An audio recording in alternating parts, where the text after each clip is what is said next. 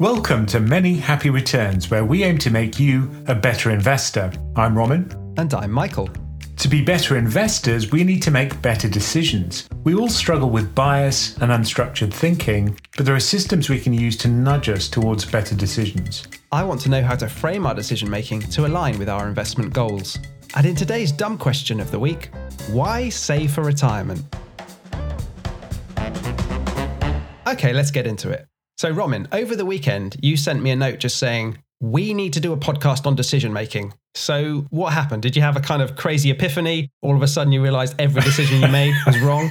No, I just realized that it's something so important, but it's something I don't think we've talked about a lot in the past. And I was listening to the Rational Reminder podcast with Ben Felix, and this is one of the topics they did. And they really respect this guy called Ralph Keeney, who I'd never heard of. So it made me kind of dig into it. And I just thought, oh, this would be great. So is this around how to actually think about decisions and frame them in your mind? Yeah, and structuring them. And some really incredibly simple things, which I think clarify the process and ensure that you get better outcomes. So who's this Ralph Keeney bloke you mentioned? Well, he is an academic and he comes from quite a technical background. So a lot of what he does, I suspect, is quite mathsy. But he's just so good at explaining it and in a very simple way without any math at all. Okay, so what's the basic process he talks about when you're approaching an important decision? Well, he breaks it up into two steps or two kind of processes. One of those he calls the front end and the other's the back end, which seems a bit weird on the face of it.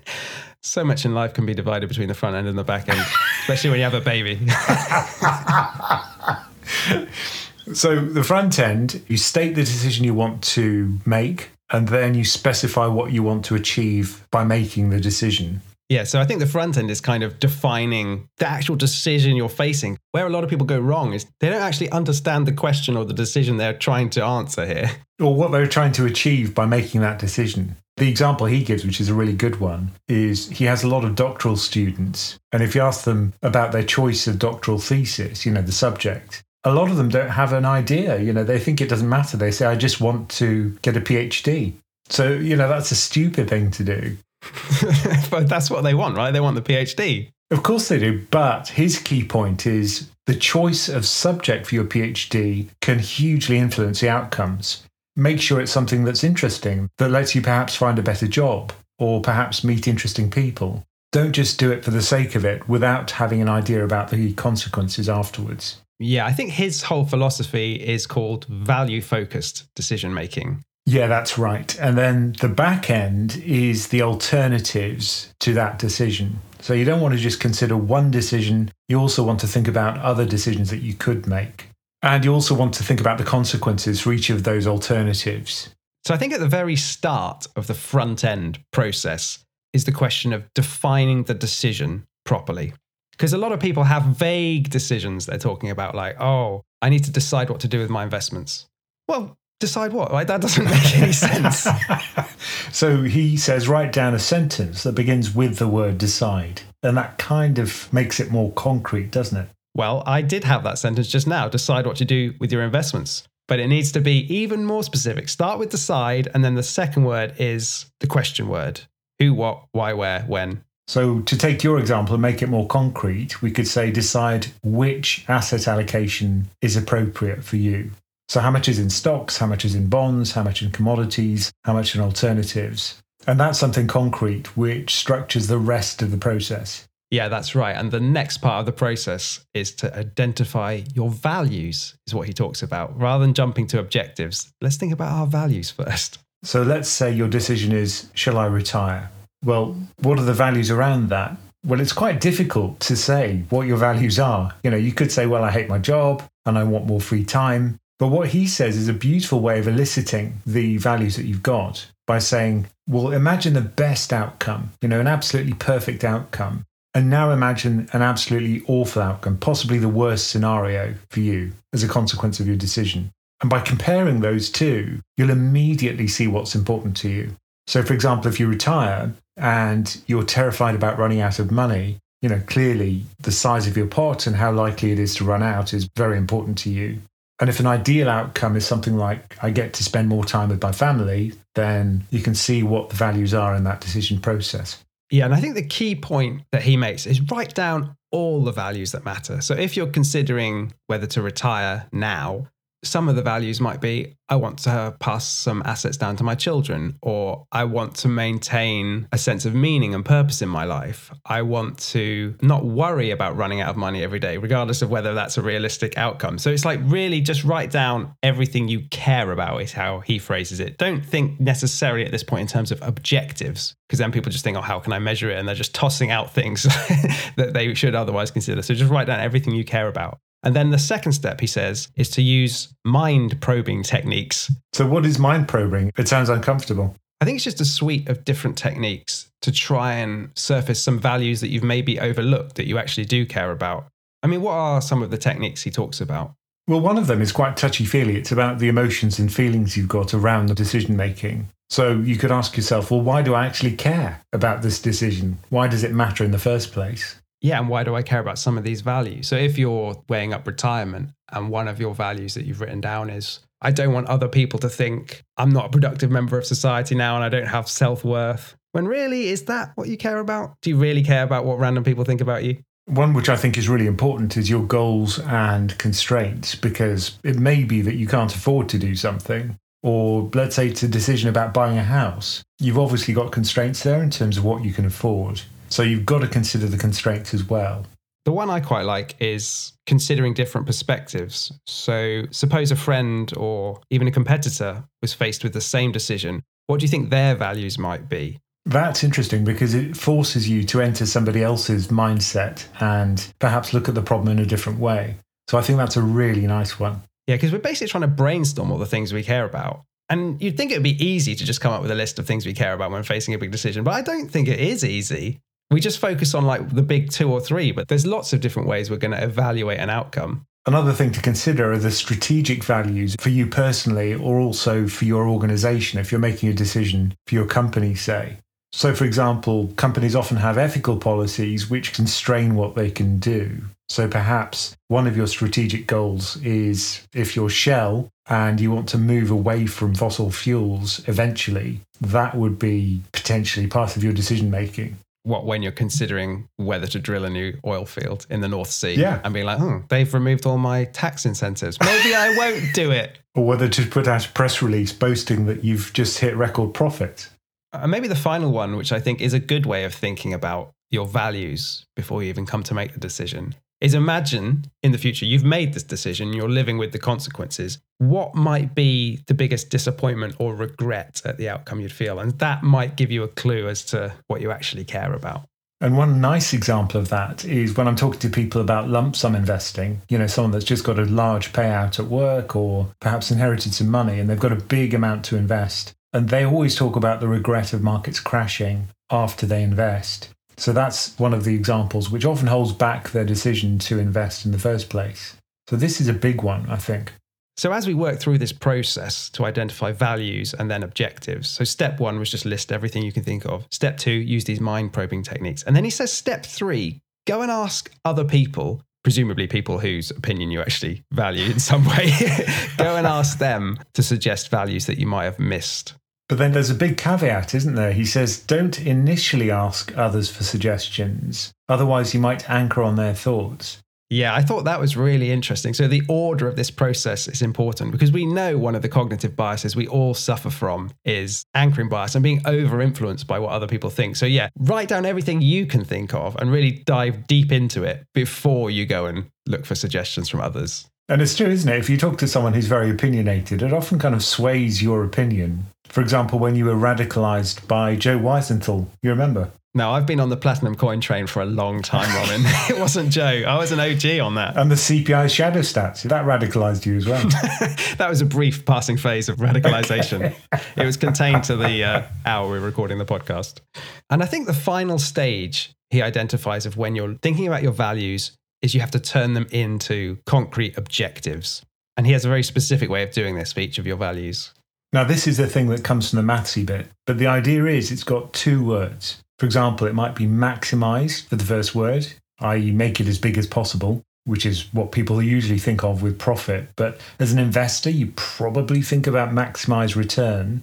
And another one might be minimize cost, right? So you're turning your values into specific objectives that are ideally measurable. One of your values could be that you want this decision done as soon as possible. So your objective might be finish quickly, something like that. But just get these 2-word summaries of all your values as objectives. So in a mathematical context, what you'd call this is a utility function, because what you say is for every outcome, you specify a number which tells you how good it is. And that's what you're usually trying to maximize. So in our process, we've defined the decision. We've listed every value we actually care about. We've turned those values into specific objectives. Now we get to creating the different alternatives we're going to consider. Now, this is something that was always difficult when I was speaking to my mum, because whenever she asked my opinion about something, I would never even bother coming up with an alternative because she just decided what to do anyway. And I don't know why she asked me, to be honest. This is why you started doing Power Hours, because people that actually care about your opinion now. Yeah, I was the youngest child. I guess that's true. But the point here is that he says don't ask other people at this point when you're creating alternatives, because that could really stop the flow of your ideas about alternatives. But you kind of pivot on the objectives. So you choose an objective and you say, how else could I achieve this objective? So let's take a concrete example then. If we're thinking about deciding on our asset allocation, there's a lot of different alternatives there, isn't there? And we can come up with loads just off the top of our mind. And then you can go online and look at all these different sample portfolios. You can come up with almost infinite asset allocations. But once you're kind of keyed into a certain objective, then you can look at the other alternatives and look at whether they're likely to meet your objective. So I think a lot of people are surprised by the fact that if you do split your assets outside just equity, it can actually still give you pretty good long-term returns. And that's why I think sites like Portfolio Charts are great for asset allocation, because they let you play around with those alternatives. So let's say we have all these different alternatives when it comes to asset allocation. We've got the golden butterfly, we've got the permanent portfolio, we've got 100% stocks, we've got scared to get 100% bonds, we've got all of these different things. Then let's look back at our values that we stated. Let's make up a few. Let's maybe say our values are maximize return, minimize cost, minimize drawdowns, understand how each component works. What else might we have? So let's say that you've got a certain pot that you need to reach by a certain date. That's an important constraint. Yeah. So we've got all these different objectives we had. Now we've got all these alternatives. How are you going about weighing them up and making the decision? That's what we're here to do, right? Is to pick one. So at this point, once you've decided on your objectives, then you can do things like Monte Carlo simulation, where you can say, look, given this portfolio, how likely is it to reach my goals by this point in time? That essentially is a numerical problem in this case. It won't always be a numerical problem. Yeah, and you mentioned Monte Carlo simulation. Now, in simple terms, that's kind of mapping out all the different ways your investment could go and how likely each outcome is, right? That's right. So you just say, given this portfolio, what are the likely future outcomes? And what it does is simulate thousands of potential paths by looking at volatility for the investments and then simulating multiple random paths based on historical returns. And then you can see in what percentage of those paths, future paths, does your objective get met. Yeah, all your different objectives, whatever they might be. Yeah. And it's interesting because this is the back end now we're talking about. This is the analysis, this is the maths, and this is really where you might want expert help, either through some sort of online tool like you have on PensionCraft, Romin, I know, or, through using a financial advisor. So this is why I like the distinction between front end and back end, because I kind of think the front end, defining the decision, really thinking hard about your values and turning them into objectives, that's what you're responsible for. Yep. You've got to do that. That's kind of the heavy lifting. It's the bit we all jump over and we immediately start modeling everything. But hey, hang on, get that front end sorted and then the analysis comes. And that's where, you're on the phone to Romin for your power hour. But I often think, if you want to make these decisions, even when you hand it over to someone else, if you've already been through the process of structuring the problem, that takes you a lot of the way there already. And when someone does give you advice, you immediately understand what they say much better. And you can also judge the quality of advice based on whether you think it's going to meet your objectives. So rather than just saying to someone, what should I do? You structure the problem and then they kind of slot into the process in a very clear way. I think that's exactly right, because otherwise it's the cart leading the horse, isn't it? if you're just getting all this different maths thrown at you saying these are the maximum drawdowns, this is the return on average, but it could all go wrong in this way. Like, you don't know what you're actually trying to achieve. So it's getting it done in the right order. And I think when we do all this modeling, or we get someone to do it for us, and it comes back, so let's say we've got 15 different alternatives we're discussing around asset allocation.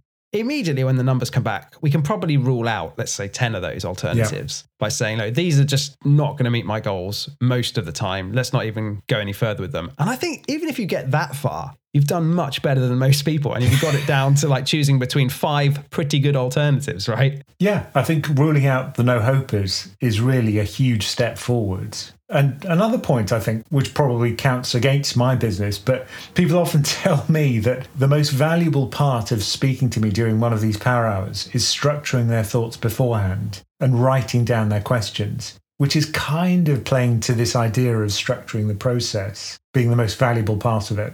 Yeah, that's definitely what I took away from the Rational Reminder podcast, which you urgently made me listen to. And just stepping back a minute, what I think, based on no real science here, so I'm just taking a flyer, is that there are broadly 2 kinds of people when it comes to decision making. There are people who like to take their time and are maybe prone to overthinking.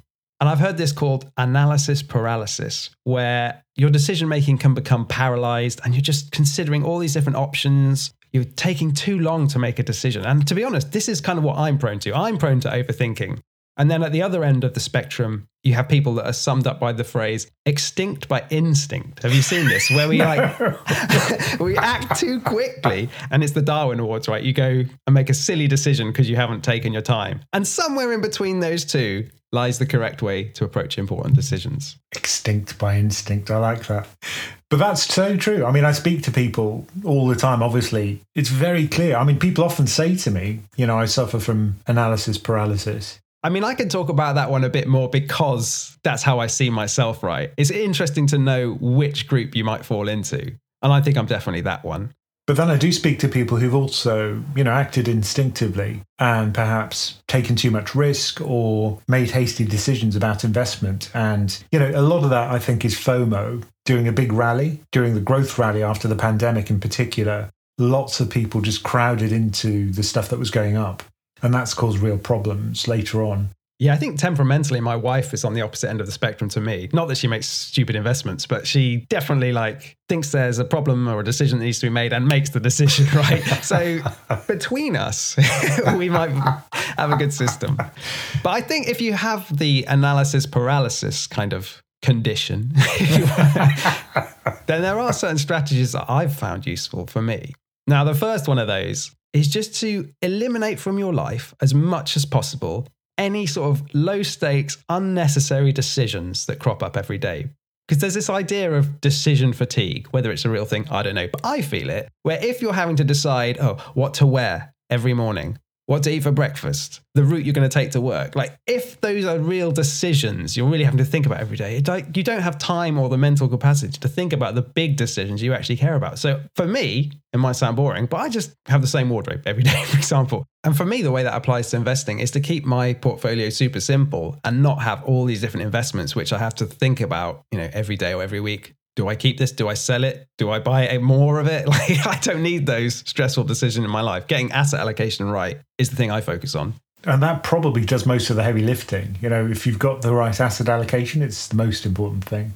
And the second way I kind of fight analysis paralysis is to try and give myself a bit of leeway to think in experiments. And what do I mean by that? I mean, to get over overthinking, if I want to try something, I'll find a way to do it in a small, contained way and just go for it and see what happens, right? As long as it's not going to poison the things I really care about, let's give it a go. So having a fun portfolio, for example, so you can try stuff out. Yeah, exactly. Or if you're going to get into crypto, you just do it in a small amount and don't go crazy with it. And also, if you're in a job and you've always had a desire to start a business, but it's a big leap to quit your job and to do it, maybe just find a way of doing a little bit on the side and seeing if you actually like it, if you get any traction. It's just an experiment. That's how I always phrase it to myself. And the third way that I fight analysis paralysis is to commit to a rule-based process for the things I actually care about. So I can overthink all I like about investments. I allow myself to read all the news, all the analysis, all the it's going to crash, it's going to be a huge bull market, all that stuff. I can think about it all I want, but no matter what, my monthly contribution is going into my index funds. I'm not going to pause them because people are saying the market's overvalued or whatever it might be. So it's almost like you automate it so that you don't have to make a decision. Yeah, exactly. I think that's what he calls policy. So that's stuff that, you run in the background all the time and it avoids you having to make decisions. Yeah, because I think sometimes the biggest mistake or bad decision people make with investing is just not investing, right? It's not getting started because they have this analysis paralysis going on. I think, well, how do I invest? There's so many different things. So if that is you, or you're liable to just pause your investments all the time because you get scared, you've got to come up with a system. Or you have to have it absolutely perfect. I think people don't realize that with asset allocation, 5%, 10% difference here and there won't make a huge difference to your outcome. Yeah, don't let perfect be the enemy of the good. A Voltaire quote. Let's take this up a level. Oh, well done. Can you say it in French? No. But I see people, for example, who've got life strategy 70. Because what they do is they say, well, there wasn't a 70% portfolio, so I bought 60 and 80, 50-50 of both. Or intentionally. Intentionally, yeah, because they say there wasn't a 70, so I just made my own. Well, that's fine, isn't it? Well, I'm just thinking, it won't make a lot of difference if you go for one or the other, so it doesn't really matter. And there is one other way, I think, of fighting analysis paralysis. And this is really doing it in a mathsy way. So I'm going to let you talk about it, Roman. And this is the 37% rule. So let's just clarify what we mean by that. Now, there are lots of problems where you have to decide where to stop, right? So you're considering alternatives and it's going to take forever to choose the best thing. So what you have to do is sample, and then after a certain period of time, you just choose the next best one that comes along. Interesting. So this isn't just investments, is it? It could be, you're looking for a partner, you're dating, you can scroll through 1 million people on Tinder, but at some point, you've got to pick one. But mathematicians have tried to solve this problem for a long period of time. They came up with this really nice rule, the 37% rule. Where does the 37% come from? If you are a mathsy person, it's 1 over E, the irrational number. What the hell is that? 1 over E? Yeah, there's about 5% of people listening that are going to understand that, Roman. Well, you know about natural logarithms, right? So it's like... Yeah. Sure. Okay. All right, it's some magic number, but this is a way to solve the optimal stopping problem, which is this idea, isn't it? You've got 1 million different options to choose from, but you don't have to think about them all. Now, let's try and think of a financial example of this. Let's say you're trying to find the best financial advisor. There should be Tinder for financial advisors, don't you think? Just swiping through. That's my business pitch for the day. Brilliant. So how do you choose the best financial advisor? So you might think it's best just to stick with the first good advisor you come to. But according to this optimal stopping theory, that's not true. So what you do, let's say you've got a sample of 20 advisors you're going to consider. So the question is, at what point do you stop and choose the best? You might think you'll just go through the list until you find one you're happy with. Oh man, I have to look through 20 advisors. But no, the optimal rule cuts out a lot of the donkey work. So what you do, you wait until you're 37% of the way through the list. That is 7 advisors. See, I could do maths, Roman.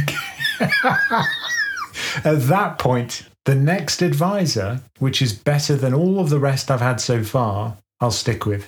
So that's the solution to the optimal stopping problem. Go 37% of the way through, and then the next best one is good enough. That's the one. And that's the optimal stopping rate. It doesn't always give you the best, but it often gives you the best. It's a trade-off, isn't it? Yeah. And in psychology and economics, there is what's known as the explore-exploit trade-off. And this actually comes from a lot of theory in ethology, where creatures have this problem all the time, right? Animals, which are foraging for food, like ants or hunting wolves. Honey badgers? Honey badgers, yeah, that would definitely be there.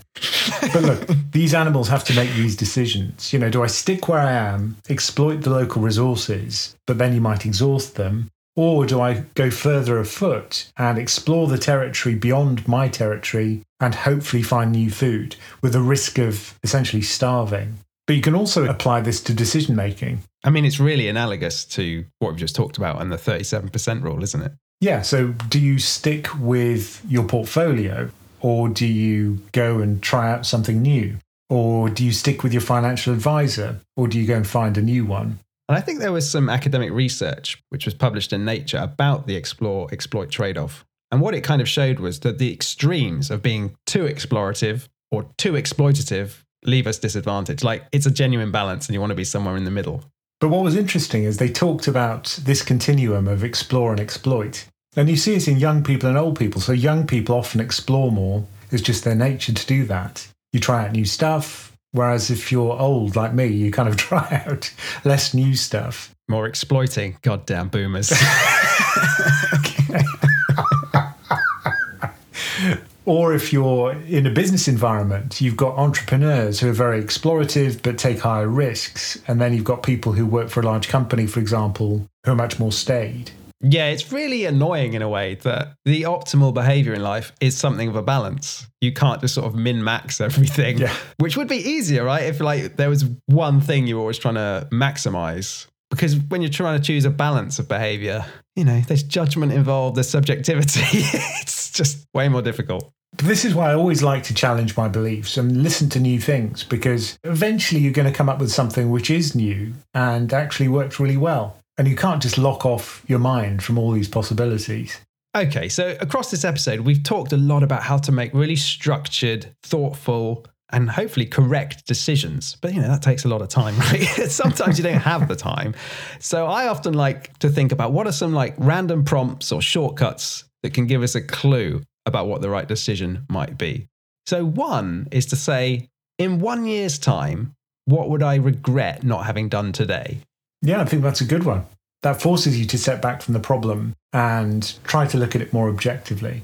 Yeah, and for me, it's helpful just to phrase it like that because, like I say, I'm slightly biased towards overthinking. So if I say, what would I regret not having done? It makes me think, well, I better do something. But also to take it to an extreme and say, look, put it forward 20 years and say, look, if I could talk to myself now, what would I be telling myself? That's a really useful exercise. Well, let's take it even more extreme. When I'm on my deathbed, what will I regret having done and not having done? And there's an interesting book, Top 5 Regrets of the Dying. And this was done by a nurse, wasn't it? Yeah, it was done by an Australian nurse, Bronnie Ware, who worked in palliative care and recorded a lot of what dying people said about their lives and regrets they had. I'd wish I'd had a Lambo. No? Interestingly, Lambo regret was not one of the top 5, but I thought they were quite interesting. So the number 1 on her list was, I wish I'd had the courage to live a life true to myself, not the life others expected of me. Well, that is interesting.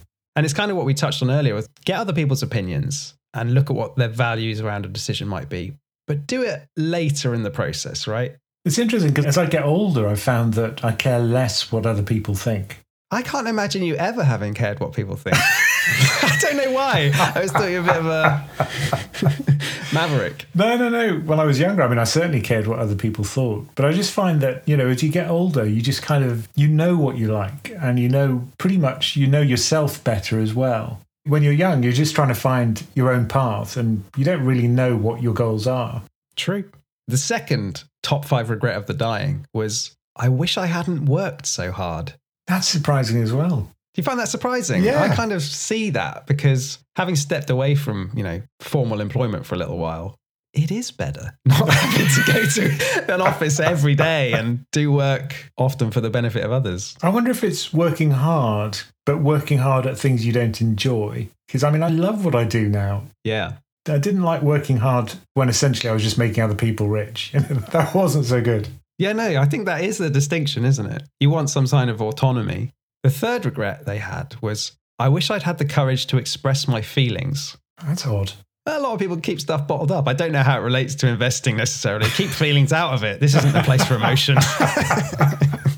It's funny, people get really passionate about investing. But I guess it's true in a sense when you're making decisions around investing with your partner. Which you always do. I don't speak to many people who just invest solo. You know, I often have calls with 2 people at once. You know, it's often the partners talking to me together. Yeah, because if someone is quiet and doesn't say, I feel a bit scared about this, like when it goes wrong and they've taken too much risk, that can really put pressure on a relationship. And I thought maybe next week is Valentine's Day, so we should do a relationship one. Oh, that would be good. Tune in next week, everyone. And then the final 2 regrets of the dying were, I wish I'd stayed in touch with my friends and I wish I'd let myself be happier. Oh, those are good. I like those. They are good. I can't relate them to investing, but yeah, bear them in mind. Now, one of the things we mentioned was Monte Carlo simulation, when you're actually trying to work out which option is best and whether you'll meet a goal. And as a member of PensionCraft, you get access to tools for Monte Carlo simulation. If you want to learn more about that, just go to our website, pensioncraft.com. Okay, today's dumb question of the week comes from one of our listeners and a member of the PensionCraft community, Timothy. And he's got a nice provocative question, which I always like. So he says, why save for retirement? And to read from his email, he says, when you are old, your mental and physical capabilities decline and you can't enjoy as many things as a young person can. And having money only helps so much. Besides, there's always the chance you die before reaching retirement and then all your savings go to waste. And then he concludes by saying, you only live once. So why not spend your money to enjoy life while you can? And developed countries generally have some form of minimum retirement, so you won't actually starve. What do you think, Romin? Has Timothy got a point? Why are we saving all this money? Why are we investing for retirement? Well, certainly you can fall back on state retirement, but it's not going to be much of a retirement. So, there is another alternative. We've been talking about decision theory. What if you actually live a really long life after retirement and you've got very little money? That's a consequence which a lot of people probably want to avoid. Because I think the minimum pension would certainly be a subsistence existence, at least in the UK. Yeah, and I also wouldn't necessarily base my plans around it being there for me in 30 odd years' time. Now you, Michael, you think that it might not even exist. No, I think it probably will exist. Just the political consequences of taking it away would be so severe, right, for whoever's in power. Old people vote, and, you don't want to leave people starving. So you're always going to have to provide something, if at all possible. I guess, to Timothy's point, though, what could happen is if they start means testing the state pension, then it's effectively taxing money we'd save for retirement because you're just sort of offsetting it. So there'd be a kind of zero-sum game. But I wouldn't want to rely on the state pension, right? It's just not going to be a good quality of life. And especially when retirements, like you say, could be super long now. If you retire at, 65, you could easily live another 30 years. Do you really want to be literally just sitting, eating beans on toast and watching daytime TV? I think the real benefit of these savings is giving you choice. It gives you choice about how you spend your time in retirement. You don't even have to retire. You can just do hobbies which you enjoy and have the choice of retiring, which empowers you. And I know that a lot of people feel stressed about their life because they end up in a job they don't want to do. But if you could somehow choose a career you enjoy, it could be in the charity sector, it could be in the voluntary sector somewhere, which doesn't pay well, but which is rewarding. Could be podcast host. Could be. Well, then that gives you huge freedom in life and potentially a very rewarding life. So it's not just about, having lots of money. Yeah, I think the other point is why save for retirement? Well, I wouldn't want to be a burden, right, on my kids. And if you've saved nothing and you're just having to live a subsistence existence, for most people, if you saw your parents doing that, you're going to feel some sort of obligation to really support them financially. I don't think you'd want to put your kids in that position. Or even worse, imagine having to live with your kids. That would be pretty painful. That's a kind of cultural thing though, isn't it? Yeah, that is a cultural thing. Like multi-generational households are common in most parts of the world. Somehow in Europe, it just seems like an awful prospect. I just imagine living with my parents. It would have been quite difficult, put it that way. I mean, when I think about this question, I think the fundamental mistake that Timothy is maybe making is in the framing of it to begin with. Why save for retirement? Well, it doesn't have to be for retirement. You said, yeah, it gives you optionality and it can enable you at some point in your life to launch your own business if you want, because you've got a bit of savings to rely on, to support your kids if they need to buy a house at some point, to travel the world, whatever it might be. It's not just saving up excitement for your old age. And bad things happen. You could get ill and require care, and this will at least allow you to pay for that. I think it's easy to kind of think everything will be fine, but sometimes it isn't. And you have to essentially save for that possibility.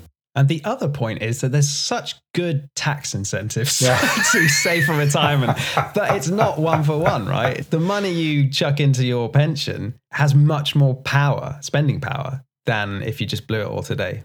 So in a sense, you're spurning a tax gift if you don't do that saving. Yeah, you're turning down free money. Yeah. So why save for retirement? Well, you're going to have more aggregate spending power across your life if you do that. Or another way to think of it is, would you rather make the government richer or yourself richer? Because that's what you're doing essentially when you turn down those tax gifts.